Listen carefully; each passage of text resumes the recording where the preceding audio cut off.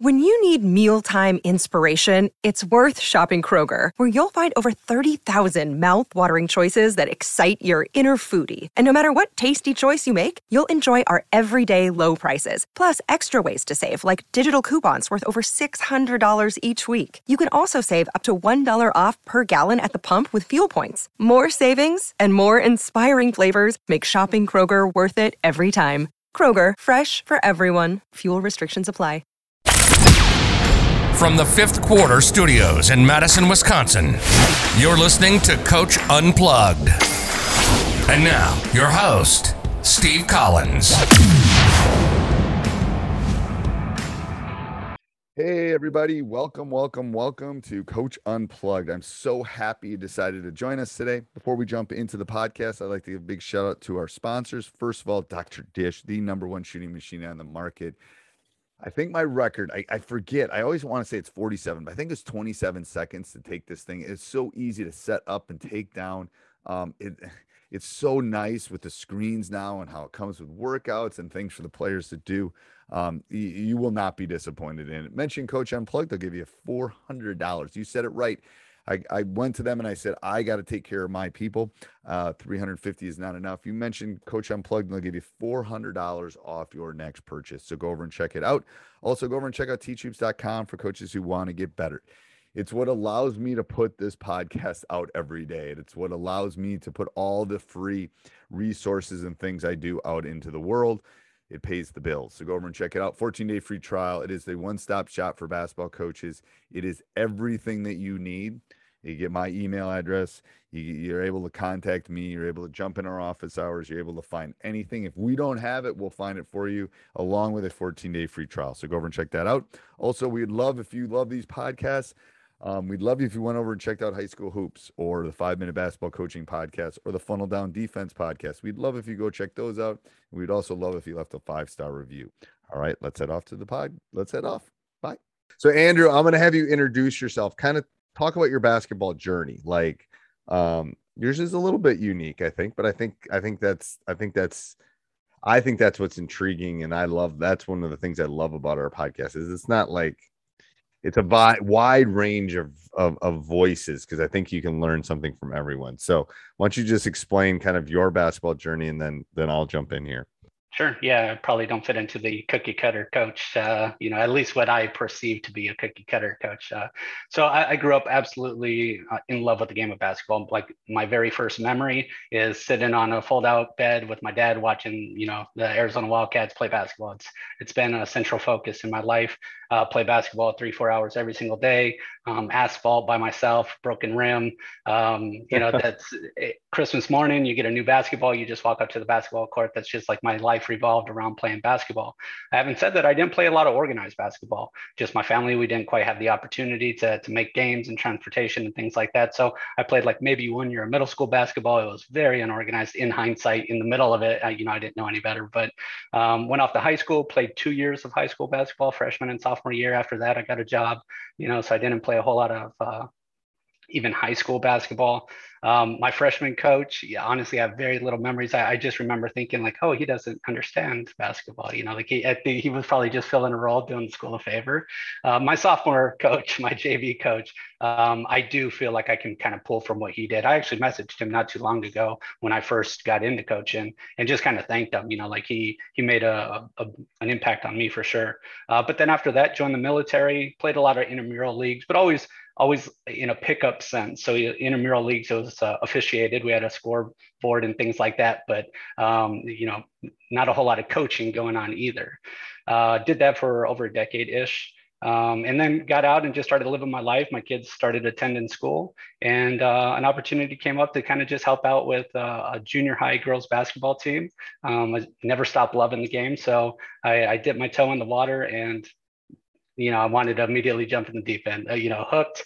We had a terrible team, and I couldn't have loved it more. The girls loved it. I loved it. And I've been hooked since. So a couple questions. First of all, you're from Arizona. So what percentage of people are Arizona fans? Like a lot, probably. Okay. Like Wisconsin. Yeah, so it's Tucson is definitely 100% Arizona, and then Phoenix is maybe like they're gonna probably. I live up in Phoenix now. Let's say 70 to 60% Arizona State, but the Arizona, at least in basketball, the Arizona Wildcats have a little bit of a majority there. But at ASU, they've got a few. And it was Olson when you were there? Was Yeah, Luke? yeah, Yeah. Lou, yes, sir. Yeah. Okay. And then let's talk about the military. So you were in the military where you're stationed all over the world, and did you have when do you have time to play basketball when you're in the military? Yeah, no, I mean, at least with my job, it felt like a regular 9 to 5. I didn't, like, don't get me wrong, I played basketball in Iraq. I played in basketball tournaments in Iraq, Saudi Arabia, Germany. So I definitely had an opportunity to do all that. But when you're not working, you could go to the gym and hang out involved just like any other job. And everything was on the base. Yes, yeah, yeah. So and it was all, I was within the medical facility. We had a much higher population of females within the medical compared to like maybe Flightline or something like that. So we had a smaller percentage of individuals to choose from. So we always kind of felt like we were behind the 8 ball whenever it came time for our organization to compete with another one. But there's a few. So that was the question I was asking. Okay. So is it like, so you have a base, like the people that do, I don't even know, the Sure. pilots play the medical, and the medical, Like that, is that yeah. how kind of, I don't know. Yeah. So there's a organizational structure that I won't get into here, but just at a certain level, depending on the size of the organizations, if you got 100 people, chances are you got 10 guys that play basketball. All right. So you sent me some questions that you wanted to talk about. Do you want to shoot a couple of those and we can talk about those before I ask you specific questions? Sure. So when my first year with coaching, I was an assistant coach to a JV girls team. 6 of our players were 5th grade girls, so we're playing against 8th grade girls. The program was really just decimated, So and we just didn't have players stick around for more than a year. So when I came in that first year as an assistant, it was really just trying to teach fundamentals, and even as my first year as a head coach, I didn't even implement like like an official offense. I did, spacing, movement. If you pass the ball, cut through. If we had decent spacing, that's really all we were trying to accomplish. Okay, so that, first of all, perfect. Before you go on, perfect. That's what I would have done. That's like teaching them spacing. Okay, keep going. And then I just had an opportunity to coach the boys, and I did have some guys that played club basketball, so the skill level was a bit higher than my previous year with the girls team. So I did look up, as far as some offensive sets. This is kind of where my basketball journey comes into play, because I didn't have a lot of experience playing underneath a coach teaching offenses. So really, even though I played basketball my entire life, it wasn't really in an organized sense. So I had to honestly, that's kind of where I came to all the content that you put out. And I looked up different offenses and what might be a good fit for the skill set of the guys that I had. I ended up trying to implement the dribble drive offense because I do have a lot of guys that could handle the ball and kind of take it to the hoop. But honestly, in hindsight, after the year, we struggled to actually have that play an impact in the game. So now that my next season will be back with the girls. Everybody's a year older by now. We've got some 7th graders, and we actually have a decent team. But I'm not too sure what kind of offense to kind of implement. And maybe even a bigger question is, should it be different every year depending on the skill set, the team, or is could you kind of come up with yours and adjust this is your offense? Okay, so are a couple questions. First of all, are these kids going a specific place? Like the next high school, you're saying? Yeah, is it a junior high into a high school, or is it just rec, or is there a path, or is it just them playing? I would say half of the girls are playing at high school level when they leave as 8th graders, and then I'd say the majority of the guys are. And then out of those, 40% are all kind of being funneled to one high school, but it's kind of spread out. It's a charter school that I'm at, so it is kind of varied. What do you feel comfortable teaching? Okay, and I would say anything. Yeah, I don't have any kind of preconceived hey, that's outside of my wheel or whatnot. Okay, and how often do you get to practice? 5 days a week. About 2 hours. But I don't know what normal is, but I feel like we have a very short time from the beginning of the season to the first game. We only have about 2 weeks. But having said that, 5 days a week, 2 hours practice. That's plenty. That's plenty. Okay. Right. That's plenty. No, that's normal. And actually for middle school, this is actually more than most Junior high, middle school's probably practice. So I was thinking it was like 2 or 3 times a week, Sure. maybe. So that's good. So which one do you want? Do you want to run the same thing with both, or do you like? Ideally, and again, I'm so ignorant with this. Like, I kind of feel like if I could come up with one offense and then I can really like learn every intricacy and really learn how to teach and lessons learned season. I would not do a structured offense. I think teaching them to play, especially in the middle school level, is important. I have no problem. I mean, we run a variation of the dribble drive too, so I think that's good. That depending on the level of you obviously have to dribble in the dribble drive. So depending on the level of the girls, that might be a little bit harder. Something both of them could run would be like a motion slash read and react kind of offense, where you give them a couple set of rules, you tell them where to stand, and everyone needs to be in these spots. Or you could do your own, where you can do kind of a hybrid of dribble drive, read and react kind of thing. I would think I would start. So this is what I always tell people. I would try to figure out the skills that they're good at and the skills that you want to teach them, and then sit down with a piece of paper and figure out. Okay, well they can't dribble, so we can't run dribble drive. They don't really understand the game.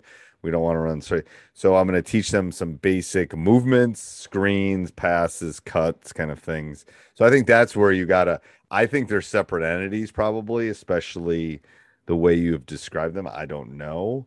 I don't think A necessarily fits B. A dribble drive with guys is they can shoot and they can attack and they can pass would Right. work pretty well. And if you're worried about time in a shortened season or whatever it is, um, I would think that would be. And then what you do is, so I say that's the main course, but then the dessert and the appetizer and all that stuff is okay. Here's my out of bounds plays. Here's my quick hitters. Here's my 2 or 3 sets where I got to get player X the ball because we haven't scored, kind of thing. Right. So you got to come up with the main course, and then you can supplement the main course with vegetable. I mean, whatever.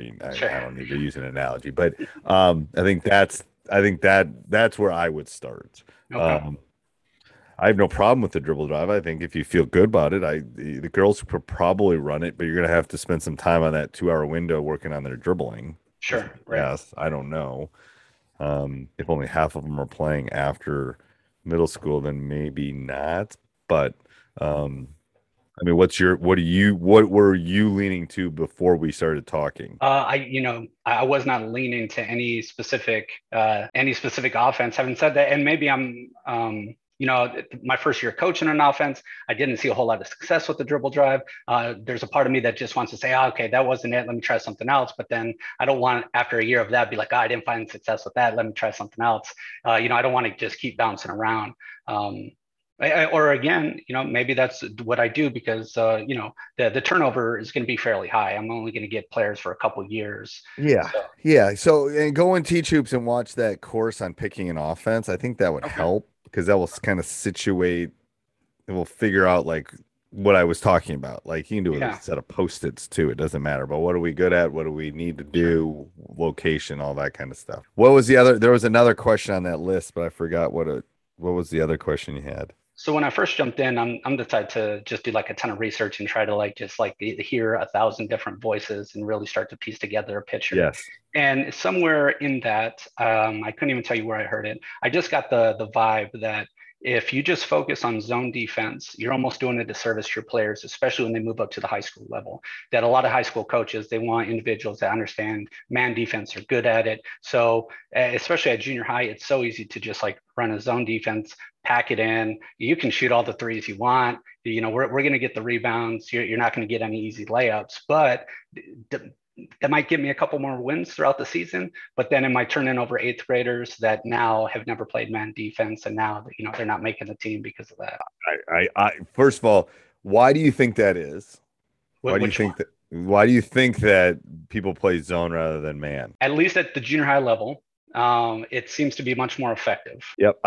Here's what I think. I think it's more effective. I think it's easier to do, not necessarily well, but easier to Sure. do with Right. limited amount of time. Um, and it allows some variation, but I think it's easier to teach it in smaller amount of time.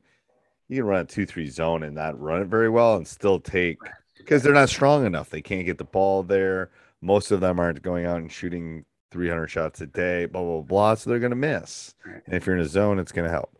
So, yes, letting your kids stay up till midnight every night makes they want to do it, but it's not good for them. It's similar. That's what I always say. It's like I always tell my youth coaches, it's like you can do it and you'll probably win a few more games and everyone will love you. But you're doing them a disservice because they're going to be tired of school tomorrow because you let them stay up to midnight the last three. I mean, Right. whatever but yes, I would teach man, because I'm going to tell you, if a player knows how to play man to man, by the time they get to me at the high school level, I can teach them a zone in like a day. Right. Like, Right. because conceptually a zone is just yeah, anyway, but I can't go the other way. It's a lot harder to go the other way. Okay. If they've only played 2-3 and they're really good at it and they get all the draw, that's great. But then me teaching them, funnel down or pack line or something else, it's brutal. It's brutal because I've had kids do that and it's like I'm starting over from scratch. So yes, I would 100% agree. Play man, teach a man. You can change up man. You can do trapping man. You can do, like I said, the funnel. You can funnel on down the side. You can do pack line. You can do all sorts of different mans and still get what you want to do in a zone. Teaching them out of the man principles. So yes, I would 100% agree. Stick with man. Get really good. Get your terms down. Get your vocabulary down. This is what we mean by we're going to use helpline. We're going to push, whatever it is. Come up with your glossary of these are my terms. And then you're just using those terms. And then by 6th, 7th, 8th grade, they know what you're talking about. Like you're not getting the helpline. You're not getting to the, gap. You're not getting into the whatever it is. Come up with your terms. There's no right or wrong ones. There's ones that people use, but I think that will help a lot. So you wrote a quote about nice and not nice. What was that one? So my overall demeanor is pretty calm, and kind of me just describing the program when I first came in. We had a very difficult time getting players back to want to play a second season. And so when I came in, I wanted to build up confidence. I wanted them to love the game. I wanted, them to leave practice excited. I wanted them to be excited about coming back to practice. So the majority of what I do is confidence building. And I'm also fairly quiet on the sidelines. I'm as vocal as I need to be in practice. I have no problem using my dad voice, but in a game, I find it very, I hear a lot of yelling that to me isn't logical. I'm like, that kid, when he heard that, that's not going to change A, B, or C. So with all that being said, I've just heard enough comments of the same thread as far as me being quiet, nice, you got to be harder on these kids, you got to do this or that. And I just kind of want a little check, hey, Nope. First of all, don't be their, if you've listened to my podcast, don't be their last coach. You do not want to be their last coach, especially in the middle school level. Second of all, so I'm a math teacher. If I went in my room and acted like people do on a basketball court with my students, they would never want to learn any mathematics. So do you do that when your kids don't put the dishes in the dishwasher? You come home and start screaming. I mean, that's what there's this disconnect. No one wants. I mean, now don't get me wrong. There's times you got to correct, and it's don't run into the street or you're gonna get hit by a car. Right. I get it. There's times you have to reach. But these people are just they'll no, you are. There is no. If you're not teaching them, then obviously, if you're the nice buddy and you bring donuts every day to class and we don't do math, that's bad. But no, I think at the middle school level, you're trying to teach them, and especially at the youth level, you're trying to teach them the love of the game. Yeah, because that will just feed on, and then they'll play because it's a pyramid. Yeah.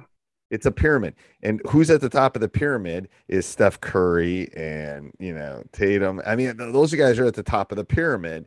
Most of us don't make it to the top of the pyramid. Right. Somewhere along the line, we drop off. Well, the bottom of the pyramid is elementary school. Then there's middle school, or junior high, and then there's high school, and then there's college, and then there's profession. I mean, so the point is we want them to keep loving the game and moving up the pyramid as long as they can. Because eventually everyone gets cut and everyone stops playing. Everybody. So I hate to break it to you. Michael Jordan's not playing basketball anymore. Right. doing something else, but Yeah. at some point it ends. So I think, no, I don't think, no, as an educator, no. Can you be too nice? I think you wrote, how nice is too nice? Right. I mean, like the example I gave, if you don't teach them anything and you're just their buddy and blah, blah, blah, then you're not, well, why are you coaching at that point? But Right. I don't think you can at that level. No. And what you said has kind of been my mindset as far as I want them to love the game. First of all, I love basketball. I want everybody to love the same thing that I love. But if I have a kid that loves basketball and I say, hey, like when you go home today, like get 100 free throws in. If the kid loves basketball, that's not going to seem like this insurmountable task. He's going to be up at the park anyways. Yeah, Oh yeah, that's it's their our farm. ego. Everybody, and I don't know if I've ever talked about this on the podcast, but everybody has I refer to it as ego food. Hey, everybody, if you like the podcast, make sure you subscribe, leave a review, jump up and down, run around your house, whatever you need to do. Also, go over and check out teachhoops.com for coaches who want to get better. Have a great day. Sports Social Podcast Network.